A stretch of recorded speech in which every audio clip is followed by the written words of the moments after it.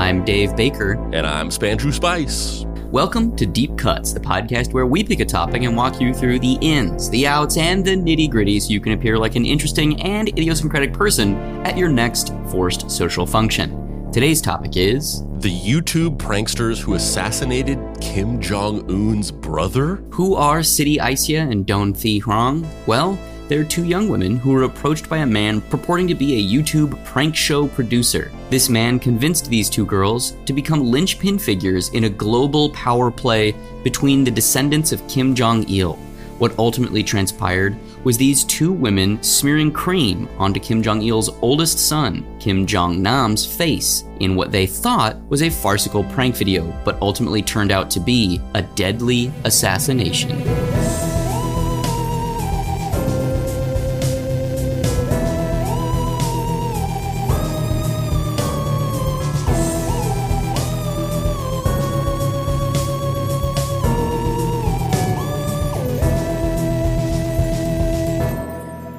Act 1. A dynasty so clean. Family. It's the unbreakable bond that ties so many of us together. It's a simple word, standing in for a complex network of emotions and connections. And no family is more complex than the family at the head of one of the world's most fascinating and oppressive cultures.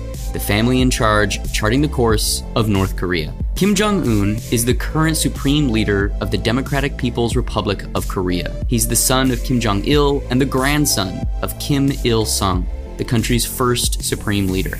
It's this dynastic connection to these two other men that has inarguably defined every waking moment of Kim Jong-un's life. The young man has lived his entire existence either in shadow of or in the spotlight of a dictatorial power that has caused discussion all over the globe. Kim Jong-un has been the leader of North Korea since December of 2011, when his father finally died, and he was installed as the ruler of a communist state with an ironclad grip on the lives of its people. His past is shrouded in secrecy. Only the faintest of details have squeaked out about his upbringing, his personality, and his personal beliefs. Despite being born and initially raised in Pyongyang, the boy who would eventually become the single most important person in modern North Korean history spent much of his formative years in Bern, Switzerland. Today, he's known as a fan of basketball and for having a friendship with former Chicago Bulls power forward Dennis Rodman.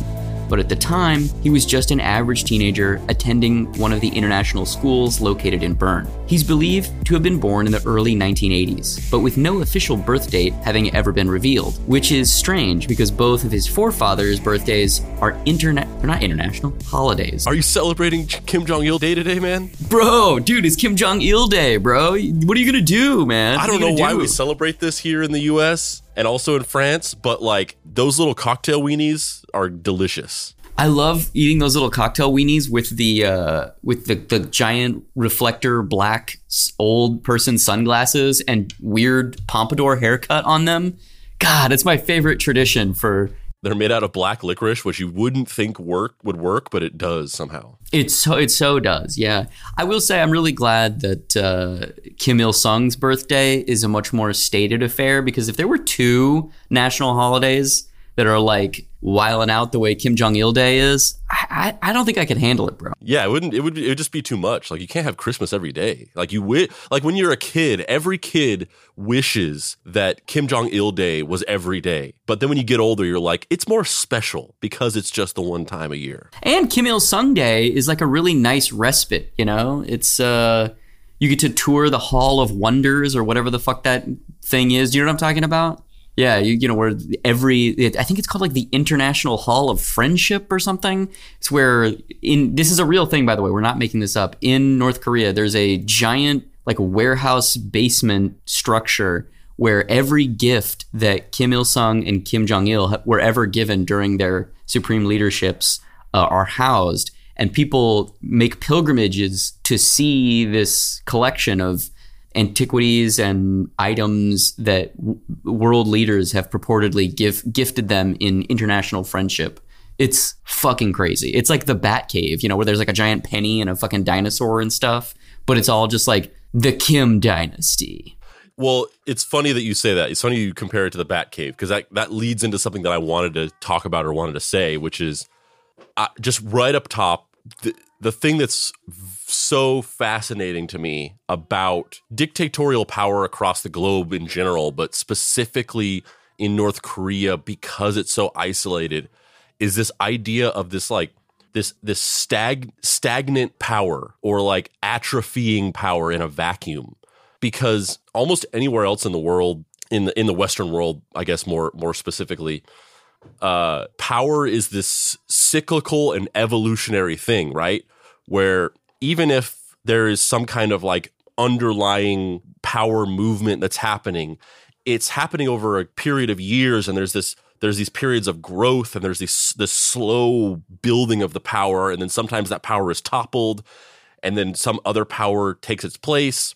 You know, whatever that power may be, whether it's progressive power or fascist power, you know, it takes time for something like that to grow within a societal structure. Like some of the things that we're seeing now with the rise of certain like fascist ideologies has been like slow cooking in the background since like the 1920s.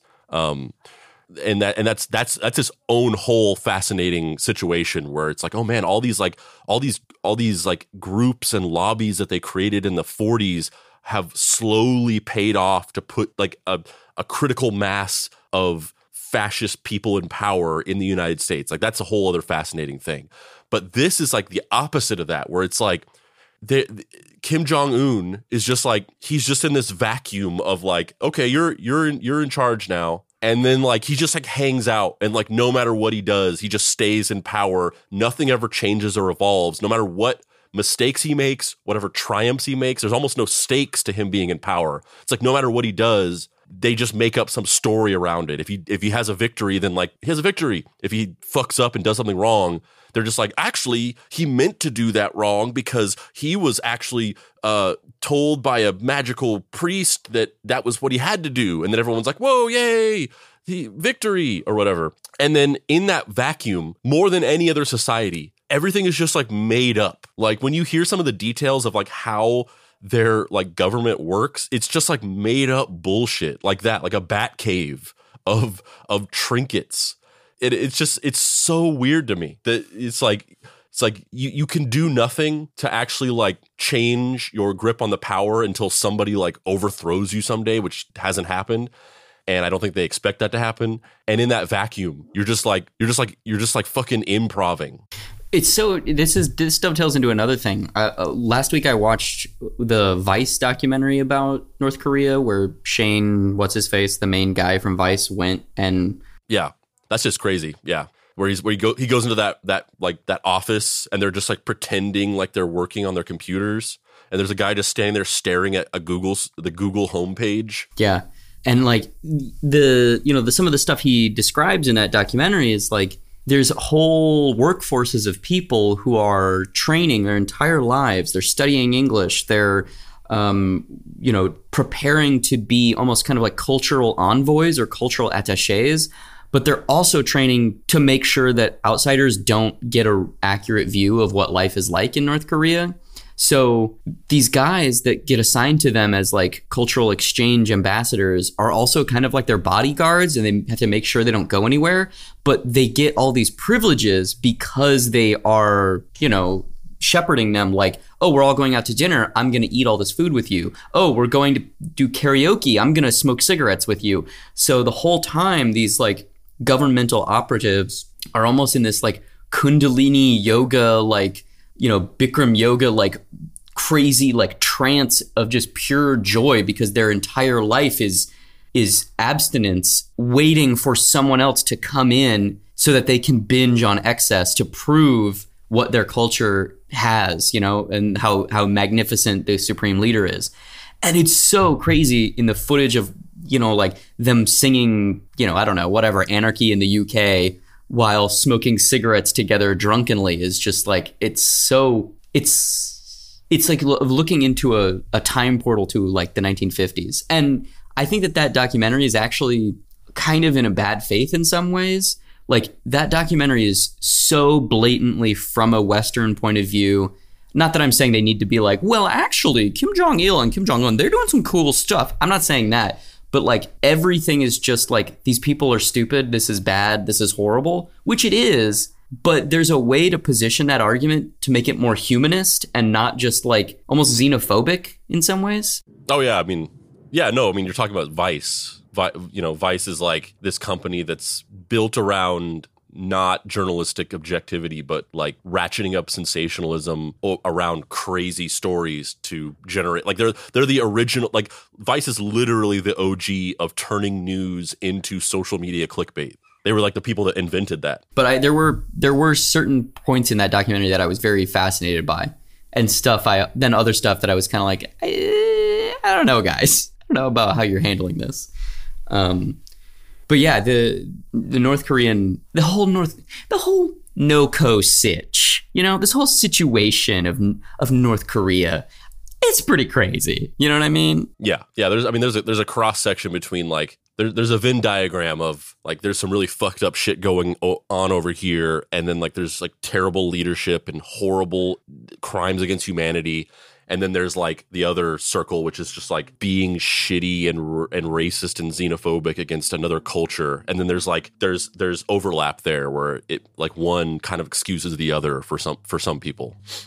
And I'm also just so curious of what, like, I feel like we have somewhat of an understanding of what life is like in some contexts in North Korea, but like, what is it like when you're just like a normal person, just like going around? Like, is it as oppressive as it seems, or are you just like, oh, I just kind of live in this like quaint village in the middle of nowhere, and like, yeah, we kind of have to scrape to get by, but like, that's kind of everywhere. Everybody's trying to pay rent and trying to, live a prosperous life. Like, what is...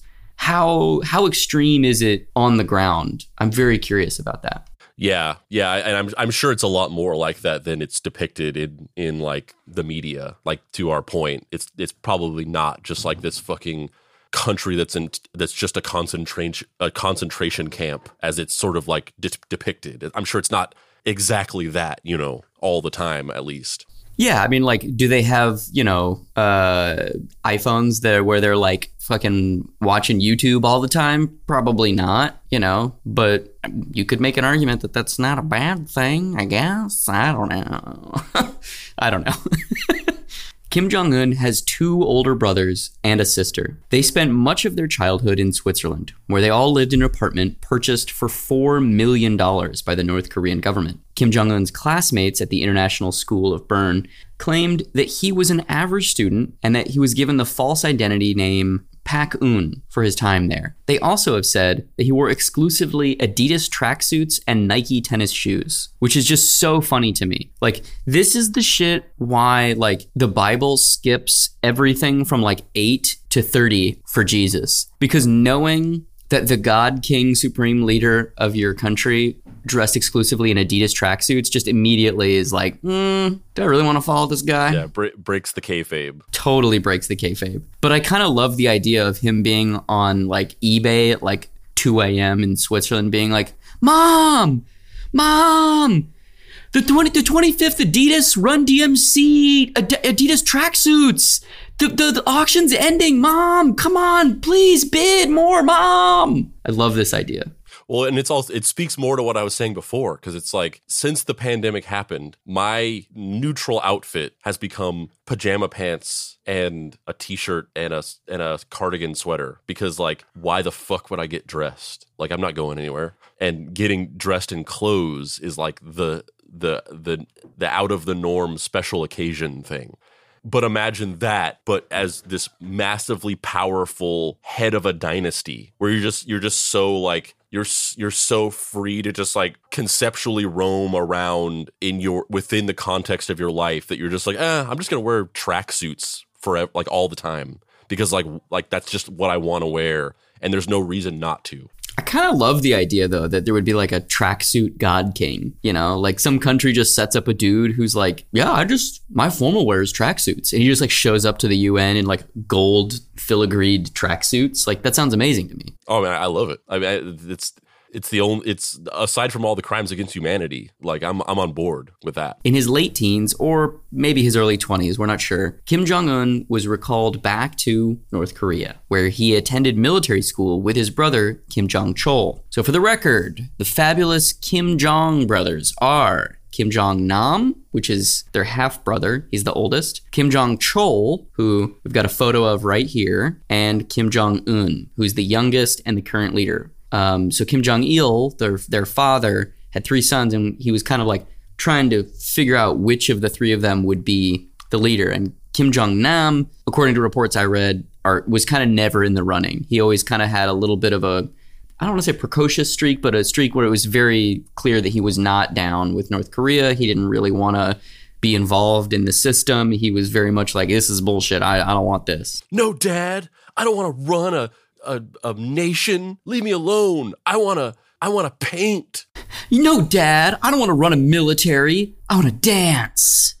So his second son, Kim Jong-chol, Kim Jong-il thought he was kind of weak and effeminate and not leadership material. So he also kind of was never in the running, but he went to military school to basically for them to kind of like suss out like, do you got it? No, you don't got it? Okay, never mind.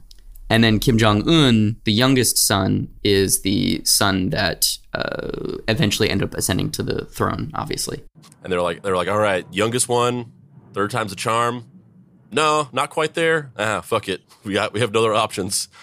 It's either him or the daughter who actually seems competent. So definitely go with the son who's a fucking moron. Yeah, we have this tracksuit wearing fucking idiot, or just like a normal competent person, but she's a woman. Guess we're going for the goober. I mean, always go for the penis. Yeah, for sure. That's followed me throughout my life as a philosophy. So this is a photo here, Old Dirty Spandrew, that we're going to describe just briefly of the family minus Kim Jong-il, because this is kind of when they were like sort of not in hiding, but when they were in Switzerland. So you want to describe these people? Is this the youngest kid?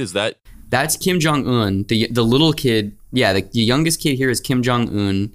And then it's their mother and their sister. And I believe that the older boy, the teenage boy in this photo is not Kim Jong-chol, but Kim Jong-nam. I don't know why Kim Jong-chol is not in this photo, but... What time period is this from? This is from when he was probably somewhere between 9 and 12, so late 80s, early 90s. Yeah. I mean, number one, similar to the Grady Stiles episode, when we looked at that picture of young Grady Stiles, I'm into Kim Jong-un's outfit. So for the record, he's wearing a white T-shirt, like tiny short shorts that are basically just underwear, small tan Ked shoes, and high white socks. He looks like he's about to like be on like a track team or something. Yeah, I wish I could pull off this look. I don't know, man. You're selling yourself short. I feel like you could. No, I'd be arrested immediately if I wore this. Well, you are 6'3". Yeah. Mm-hmm. Yeah. Well, other than that, yeah, it's funny because the reason why I asked you what time period it was, because the photo is in color, but the styles of the clothes that they're wearing and just something this looks like it's a picture from like the 50s. Mm-hmm, mm-hmm. But yeah, I mean, it's like a normal looking family. Like you would never guess that this was like some fucking dynasty of dictators. It just looks like a norm. This looks like a Sears photo of some family weirdly in the 50s and also the 80s at the same time.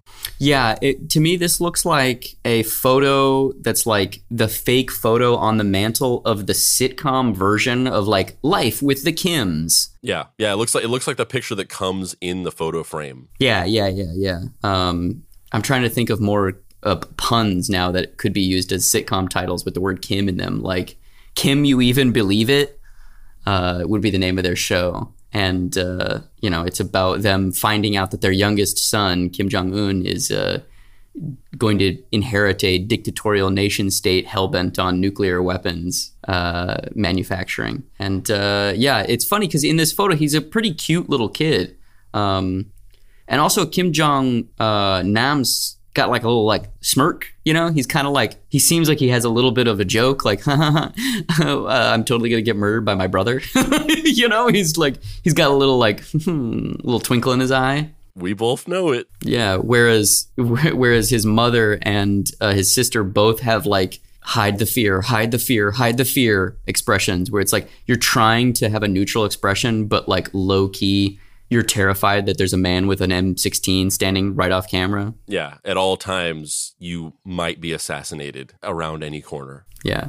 I'm just so curious, like, okay, so you're in this family, you're being raised in Pyongyang, your father is the, head of state, and then one day someone comes to you and goes, I know you're 7, but we're going to give you a fake name, and you're going to go to Switzerland, and you're going to learn to speak English, and you're going to never acknowledge where you're from. You have to keep it a secret, okay? Just keep everything a secret. Cool? 2 seconds of silence. Road trip!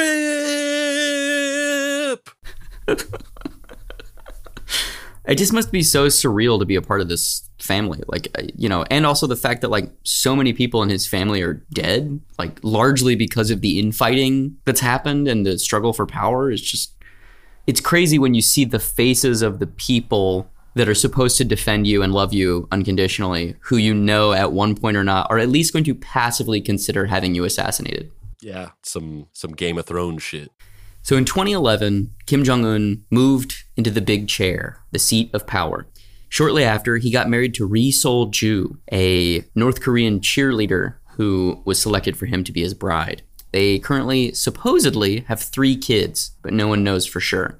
Which also just sounds like more made up bullshit. It's just like somebody being like, all right, I need a wife. Bring me a cheerleader. Like, it's just like made up bullshit. It's like, it sounds like what a child would think being powerful was. And now things are going to get even weirder. So during the early years of his reign, his aunt and uncle basically drove the ship for him. Kim Kyung-hyu, which is his aunt, and his uncle, Jang Sok-thak. Let's talk about this photo here. This woman to the left of Kim Jong-un is his aunt. And she's the woman who supposedly kind of engineered his ascendancy, and along with her husband, really was the brains behind the operation until he was old enough to fully take over as the supreme leader. Even though he was supreme leader immediately, she ran the day-to-day operations. Do you want to describe her? It's like a short woman, very kind of like serious and curt looking, obviously dressed in like military garb.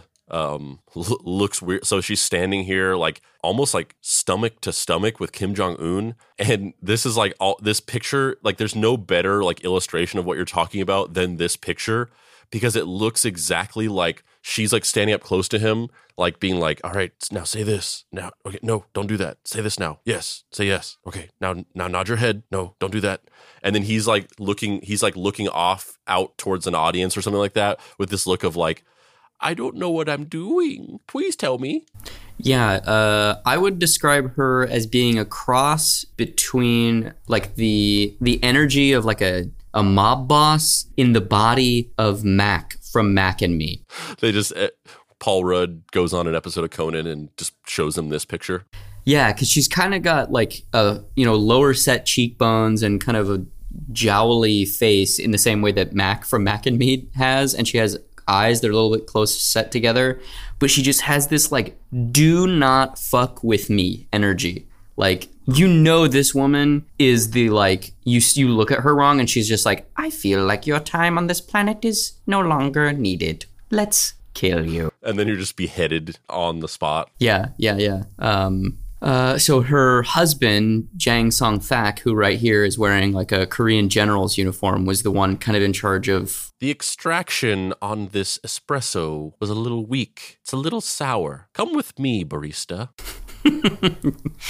So this is a photo of Jang Song-thak, who is her husband, who is a general in the North Korean military, and who kind of was responsible for a lot of the military strategy and day-to-day maintenance of the military while Kim Jong-un was kind of in this fledgling period of his rule. But here's the thing.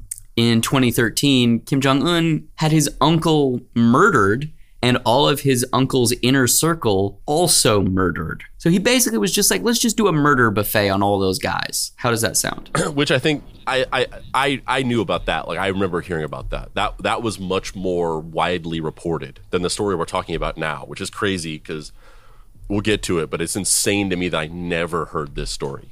But I remember this story in the news during that time, for sure. And here's where things shift from Korea to Malaysia, where this familial dynasty is about to be put on an increasingly global stage.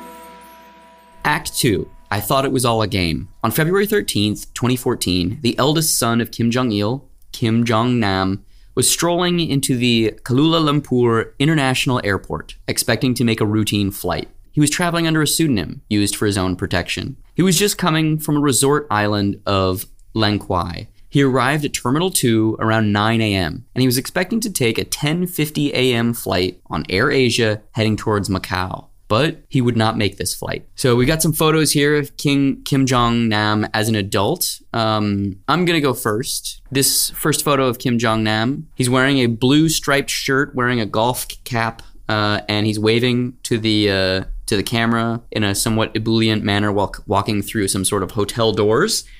And I'm going to say Kim Jong-nam looks like your favorite guest star from a 1990s sitcom where he plays the kooky neighbor that's only a semi-recurring cast member. That's not fully dissimilar from what I was going to say, which is that he just looks like North Korean Dom DeLuise.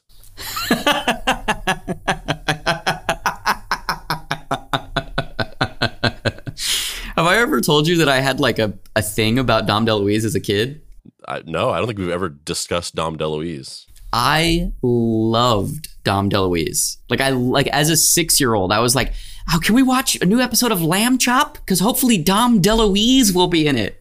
Oh yeah, I love Dom DeLuise too. I love that guy. And you're right. Kim Jong-nam, I can see why this guy was just like, dictatorial power? Nah, I'm good.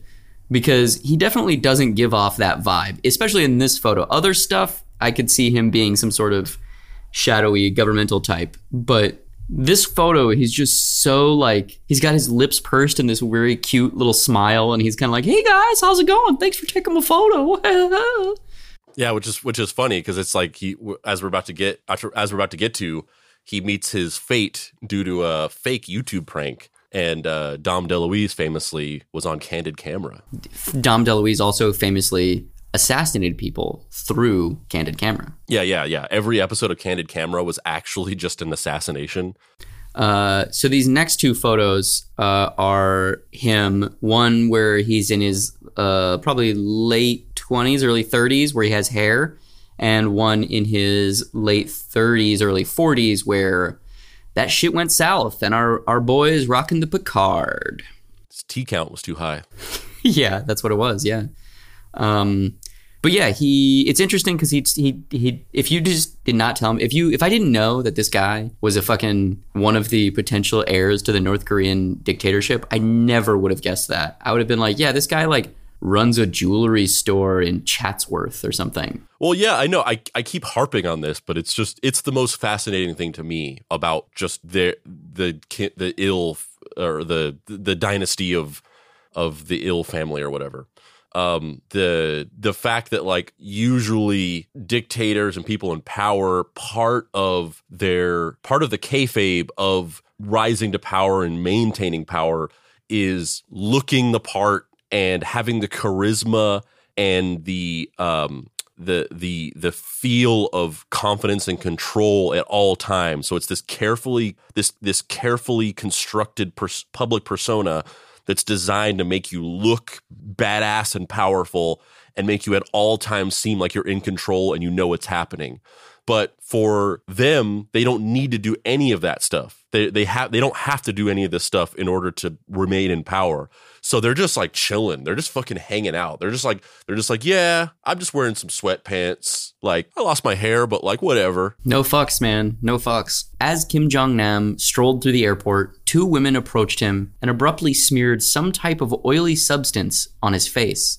He collapsed momentarily before stumbling downstairs, seeking medical attention. He then passed away roughly 10 minutes later. He was struck with VX, a highly dangerous and illegal chemical weapon. The two women, Siti Ayasya and Don Thi Hyung, had been hired to perform a stunt for an ongoing YouTube prank show. The man who had hired them introduced himself as Jason and Mr. Y, respectively. The first time I met James, I thought he was a really nice, funny guy, said Sitia to the National Geographic Channel. He asked if I wanted to be in a film shoot. I said, what kind of film? He said, it's a comedy show. It involves pranking people. So I thought, why not? They worked together for months. Jason would fly CT and a virtual army of other young women to different cities around Malaysia and have them pull prank after prank, smearing lotion on unsuspecting passersby. We did a lot of these pranks. We used body lotion and baby oil. That day didn't feel any different.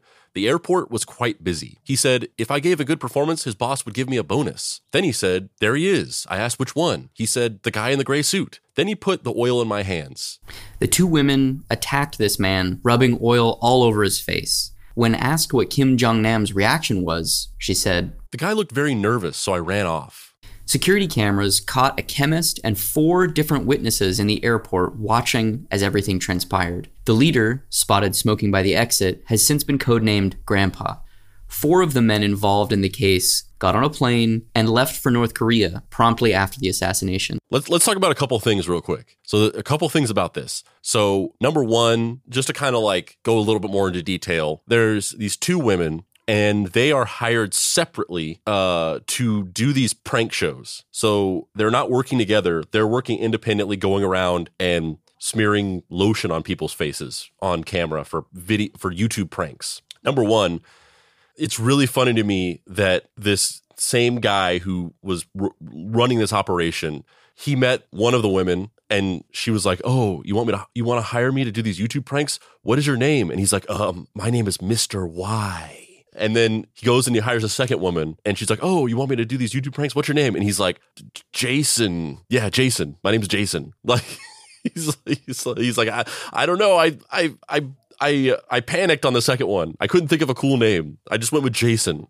And the other thing is, now we'll get into this throughout the remainder of this story, but clearly, when putting together this assassination idea, there was probably a fair amount of thought that went into basically like, how can we craft a situation where we can get 2 unsuspecting people to assassinate this guy without their own knowledge, without realizing that they're doing it? What's the easiest, most efficient way? And a lot of times when you read about like real life assassinations, they're never as like cool as the assassinations that happen in movies. Because you watch a movie and like assassinations and murder plots, they're always like very ingenious. And it's like, oh, like that's a smart way to kill somebody. And it's like really interesting the way that they like in Munich when they have they basically build these little like hand pumped guns, like 22 caliber guns that you shoot by like, it's like a little bar and you smack one end of it and it shoots a 22 caliber round out of it. And they have these bikes that have the gun built into it. So it's like the crossbar of the bike. And then they pull out the little poles to assassinate somebody, which, I mean, Munich is based on a true story, but that didn't actually happen in real life. But, somebody came up with this really clever idea for how to assassinate somebody covertly. But in real life, the actual assassinations are never as cool as that because always like the most simple kind of like dumb way of killing somebody is usually the quickest and most efficient way.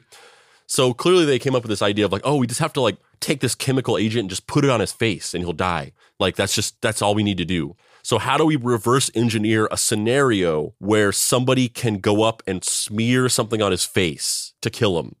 And they came up with this idea of doing YouTube pranks and like gaslighting somebody into thinking that they're doing YouTube pranks so that they eventually do this in this like multiple steps of removal way where the person doesn't realize it and anybody who sees the assassination will think that it's like a prank gone wrong or something. And so for months, they were just doing these pranks where they were just walking up to people and putting lotion on their face. Lamest prank ever. Yeah. But also they were doing it with like not just these 2 women. Like these are the 2 women that did it the best. These were the 2 best lotionizers. Yeah, they were testing different people and then they whittled it down to these 2. They were like the most convincing and the most effective at doing it. But the prank that they were doing that they thought were going onto YouTube and getting millions of views was, I'm just going to put lotion on this stranger's face. Amazing. Like, I can only imagine if I was doing that, I'd be like, I mean, they're paying me, but like, this sucks. Like, these aren't funny. This is the dumbest thing I've ever done. Like, who's watching this and thinking this is hilarious? Oh, lotion on your face. That's how lotion works. You just rub it in and it's gone. I moisturized you. Please make sure to like and subscribe for more Streisand's. Just getting them more Streisand's going on, baby. You just got strized. Thank you. Oh, I feel so rejuvenated right now. After the hubbub died down, the Malaysian police arrested 2 women and 9 North Korean nationals that were thought to have been involved in the case. The North Korean government, however, barred any Malaysian citizen from being a passenger on or traveling outside of the country of North Korea, thus holding them hostage, forcing the Malaysian government to turn over the North Korean nationals back to them. Without anyone to prosecute, the government put the 2 women on trial. Turning our attention to the latest on the Vietnamese woman accused of participating in killing Kim Jong-nam, the half-brother of North Korea's leader. She will soon be released with the charge of murder downgraded to assault. Here's Kim Mo-gyun with the updates. Prosecutors in Malaysia have decided to drop the charge of murder against Vietnamese national Doan Thi Huong, who had been detained for the past 2 years for taking part in the killing of North Korean leader Kim Jong-un's half-brother Kim Jong-nam. Media reports say Monday that the charge was downgraded from murder to assault and that Huang was sentenced to 3 years and 4 months behind bars, including time already served. The judge reportedly said the decision was aimed at finding a balance between the interests of the public and the interests of the accused. Huang's lawyer said that under the Malaysian law, she could be freed as early as the first week of May due to a 1/3 term reduction for good behavior. Now, as far as the one is concerned, we are happy because ultimately she can go home within a month. And AG has reconsidered our representation, prepared to offer an alternative charge, and we are happy with that. The sentence came 3 weeks after Huang's Indonesian co-defendant, Siti Aisyah, was set free reportedly with help from the Indonesian government.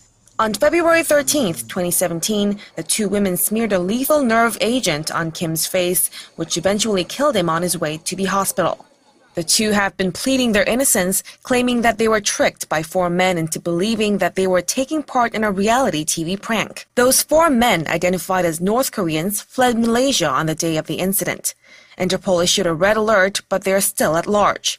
It's understood that the North had ordered the assassination of Kim Jong-nam, who was seen as a threat to Kim Jong-un's power, but Pyongyang has denied it. Kim Mo-gyun, Arirang News. So, as you saw as you heard in the news footage, they basically didn't have anybody else to put on trial, so they put these 2 women on trial. It was this huge media circus. Everybody was like, "Oh my God, they're murderers." No, they're not. They just didn't know what they were doing. They were just pawns in this, like everyone else. Blah blah blah blah blah.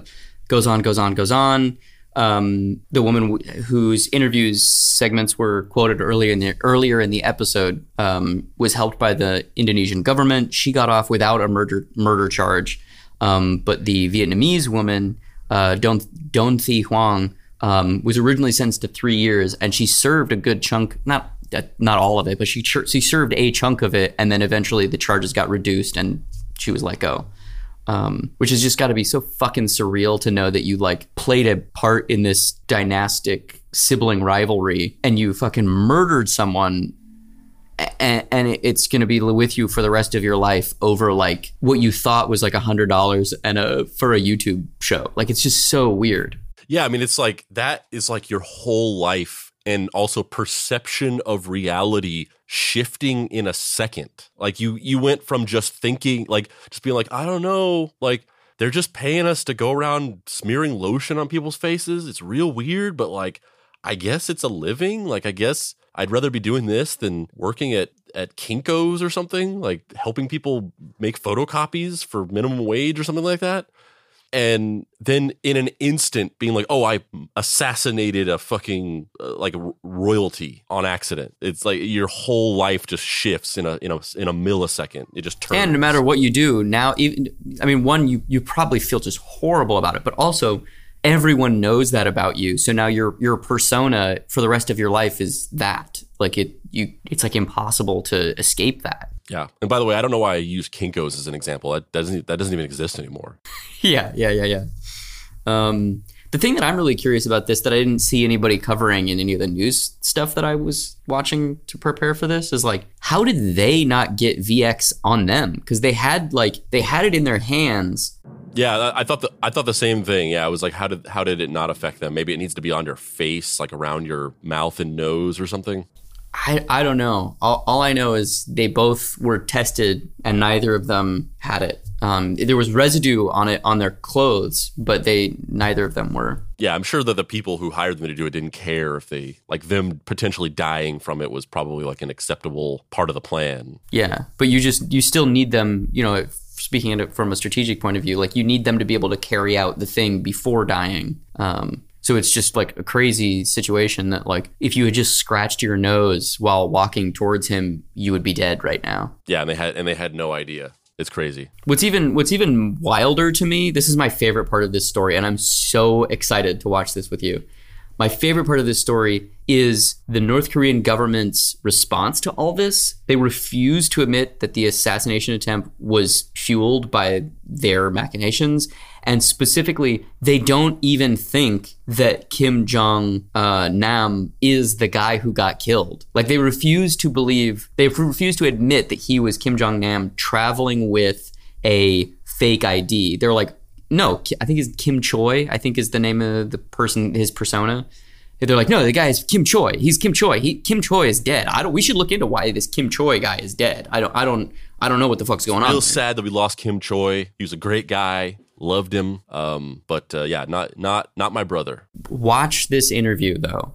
I'm so excited for you to see this fucking guy because this guy is my favorite character in this whole thing. He is cuckoo pants.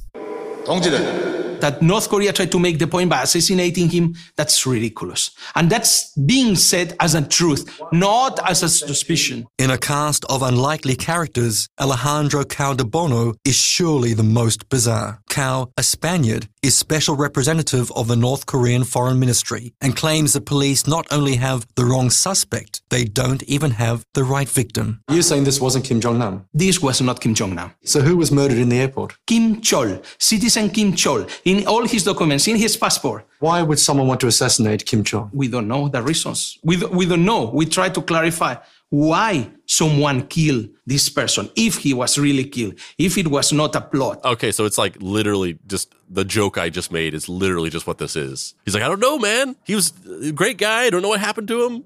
From their own CIA or South Korean intelligence. And with a nerve agent supposed to be a weapons of mass destruction, which is ridiculous. As far as Western intelligence is concerned, the plot was devised by Kim Jong-un, who purposely ordered the use of VX poison to send a message to the world. Do you think they want us to know they've got this? Absolutely. I think they want to be part of, the sort of WMD, weapons of mass destruction or weapons of mass terror club. I think they're saying, look, we are a serious player here.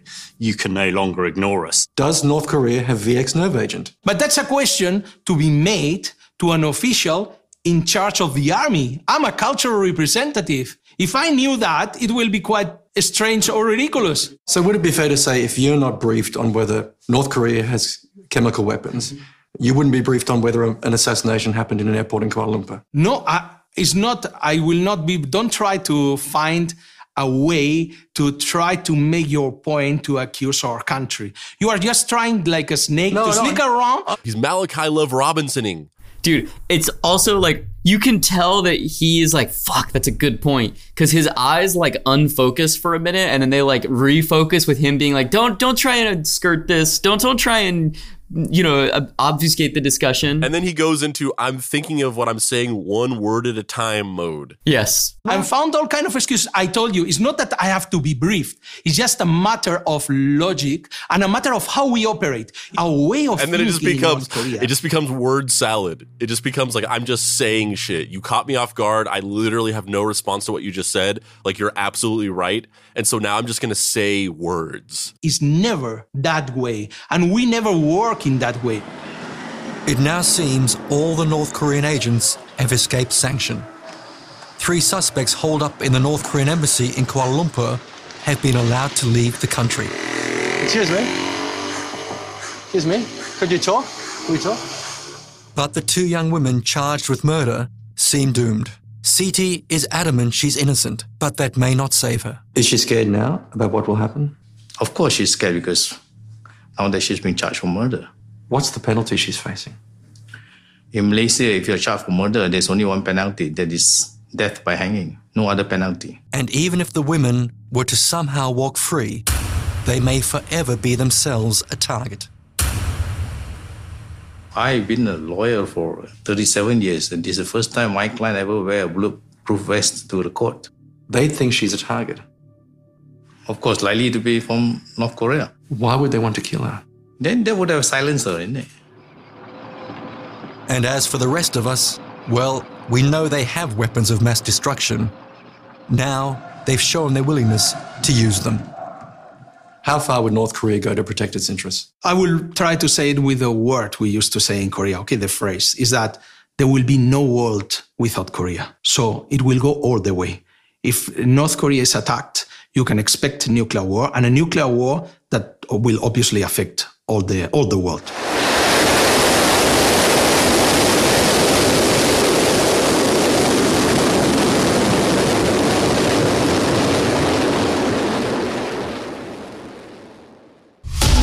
That shit's real funny until he's like, oh, and by the ways, we're gonna nuke everybody, so just be like a chill guys, okay? Because I love dictators, they're pretty cool guys, but also we're gonna fucking kill everybody.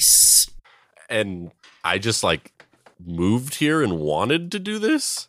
Yeah, I immediately after watching that clip with him, I'm like, do we have to do an episode on this guy? Because this dude is crazy. I wasn't like born in this country and then just kind of like happened into this position. Like I came here and was like, where's my uniform, bruh? He was just like, y'all got those nuclear weapons? Because I definitely want to lobby for you. I also like the idea, and I like the idea. I don't like the idea, but it's funny that Kim Jong-un was like, all right, we gotta fucking assassinate him. He's gotten too big for his britches. We gotta take him out. And his operatives were like, all right, we'll just walk up to him and like stick some deadly nerve agent into his face at the airport and walk away. And he's like, all right, that sounds good. Yeah. But could you like remember that show Punked with Ashty, my boy Ashty? I love that show. There's nothing like that anymore. Or like the Jamie Kennedy Experiment. Remember that? That show was fucking dope. So what your plan, the thing you just said, but can you make it like a punked thing? And they were like, well, I guess, yeah, I suppose. And he's like, all right, cool. Just do what you said. Kill him, of course, obviously. Stick those stuff in his face or whatever you said, but make it a punked thing. They're like, all right, we'll do it. It's like, it's not even in the top 10 weirdest things you've asked us to do, so I'm not even going to question it. This story is just so insane to me. Like, it doesn't feel real. Like, nothing about this seems like a counterintelligence psyop where it's like, we're going to falsely disseminate a news story to show how idiotic the North Korean military and intelligence community is by saying that there was a failed assassination attempt where they staged situations and pretended to be a YouTube prank show. And then for some reason, it actually worked. And then the CIA had to be like, shit, fuck, damn. Yeah, I guess it was them. It was totally the North Koreans. They're criminal masterminds. I just can't believe that I never heard of this story. Because like I said, to my point from before, like especially like during 2013, there was like everything about North Korea was being talked about in the media. The thing about him assassinating his uncle was like a big story. That was around the time that movie came out, whatever that movie was called, Seth Rogen and James Franco movie. The Interview. Yeah, that movie came out then. It was like a huge topic that was being talked about. And every little thing that they were doing was being discussed. And this story is like way bigger and way crazier than the uncle story. But I never heard about this. I hadn't heard about it until you sent it to me. And I immediately was just like, oh, this is an episode of the show, 100%. Yeah, it's insane. And there's a whole documentary about this too. It's called it's just called Assassins. Came out in 2020. And here we are, definitely having all of the information. This is the only thing that This story I feel like is, we kind of know most of the information, but like anytime there's all this documentary stuff, or it's less documentary and more whenever there's like a serialized prestige TV show or a feature film made out of one of these historical events, I'm always like, but is that responsible to make something like that right now? Like, we don't have the full breadth of the story or the history for any of this shit. I guess this is a slightly different point than what we're talking about right now, but anytime this stuff kind of makes its way into the world of movies, I'm like, I feel like it's kind of irresponsible to not wait 50 years. Like, what if it comes out that these two women actually are assassins? Like, you know what I mean? Like, I don't know.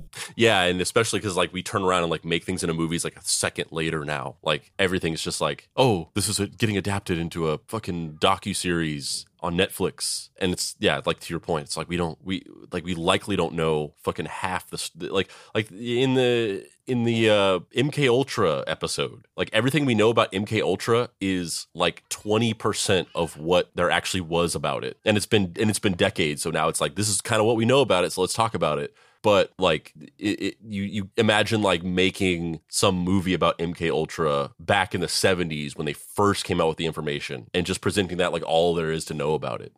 Yeah, and that shit happens like every day now. You know, like what's the the life expectancy of that Elizabeth Holmes TV show, right? You know, her life isn't over yet. What if she does something equally as bad? You know what I mean? Like, who's to say where all that shit is going? Yeah, I mean, the story wasn't even over yet. Like that show came out, a documentary and a narrative TV show came out, and then after that, she like tried to flee the country whenever she was given a prison sentence. Like they didn't even wait for like the story to finish. Well, look, all I have to say is I am really thankful that I am not a North Korean citizen. I'm doubly thankful that I'm not a part of the North Korean familial Kim dynasty. And it's very scary to me that the kind of undercurrent to all of this is how easily it is to manipulate people with just a small amount of money and purported platform, you know? I have a YouTube channel with 50,000 followers. Want to kill someone? Like, that's not literally what happened, but that's also not that far from what happened. Like, you dangle these little carrots in front of people and you can manipulate them in startling ways. Yeah, it is kind of like an extreme, over-the-top example of how the power imbalance of fame works everywhere, and particularly in the United States. Like, this is like, if you wanted to blow like how addicted we are to celebrity on social media out into like this extreme example for illustrative purposes, it would be this story, especially specifically about like prank videos. Like this is something that we didn't touch on, but like I hate prank videos. They're just fucking terrible. It's like going around and just like thinking that you can like go and just like mess with people and like invade their personal space and like force them into becoming subjects in your content so that you can get views is just one of the scummiest things that's just like accepted and fine, and people like are fine with it happening. Yeah, and it's the only thing I can say is like, if this is where we're starting in 50 years, are we gonna, or not even 50, in 10 years, are we gonna do one of those like there's an assassination via TikTok guy asking someone what their body count is, you know, like, you know, how much do you pay for rent, and can I stab you, man on the street style? Yeah, or it's just like those videos where it's like this guy at a park and he walks by and he's like, take $10, or if you pass it forward, I'll give the next person $20. And then it's a montage of that, of like, look how good people are. They keep paying it forward. And then one guy eventually gets $1,000. And the moment he touches the money, he dies. It's like, gotcha, bitch. Assassination via cultural goodwill, motherfucker. All of you people are complicit in this assassination. When you paid it forward, you were paying forward death. Well, Spandrew, do you have any closing thoughts on this guy? Any points that we haven't made that you want to get to? Yeah, I don't know. I mean, it's a really crazy story that I can't believe I never heard of before. And we talked really a lot about my thoughts on like just how crazy the North Korean military and government are, and the fact that like this this cockamamie plot was just born out of the weird stagnant vacuum of power that exists in the country. I really don't think there's much more I have to say about that. I just think it's a fucking crazy story. And also, I hate prank videos, and I think that if we weren't so obsessed with like getting views on content that we'd go out and like fuck with people, then there wouldn't have been room for something like this to be able to happen, because you wouldn't have people so willing to like do weird bullshit for money or some semblance of like recognition or fame or celebrity. But yeah, other than that, I just think it's a fucking crazy story.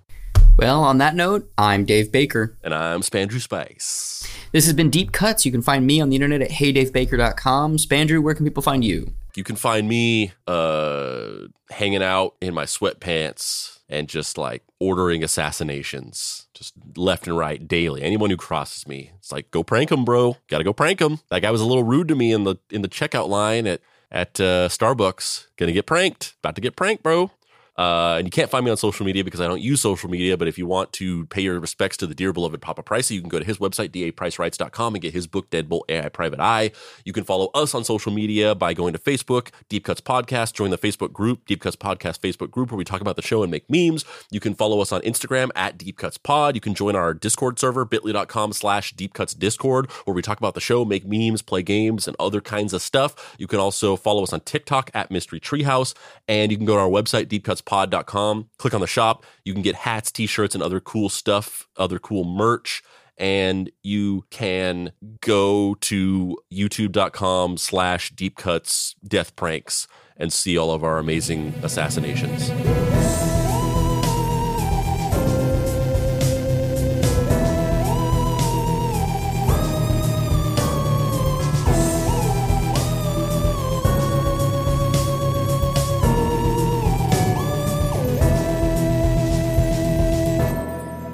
Deep Cuts is a production by Boy Genius Media. If you'd like to find this show and others like it, please visit boygeniusmedia.com or deepcutspod.com. If you want to join in on post-episode discussions, please join the Deep Cuts Podcast Facebook group. Finally, subscribe to our YouTube channel for additional video content.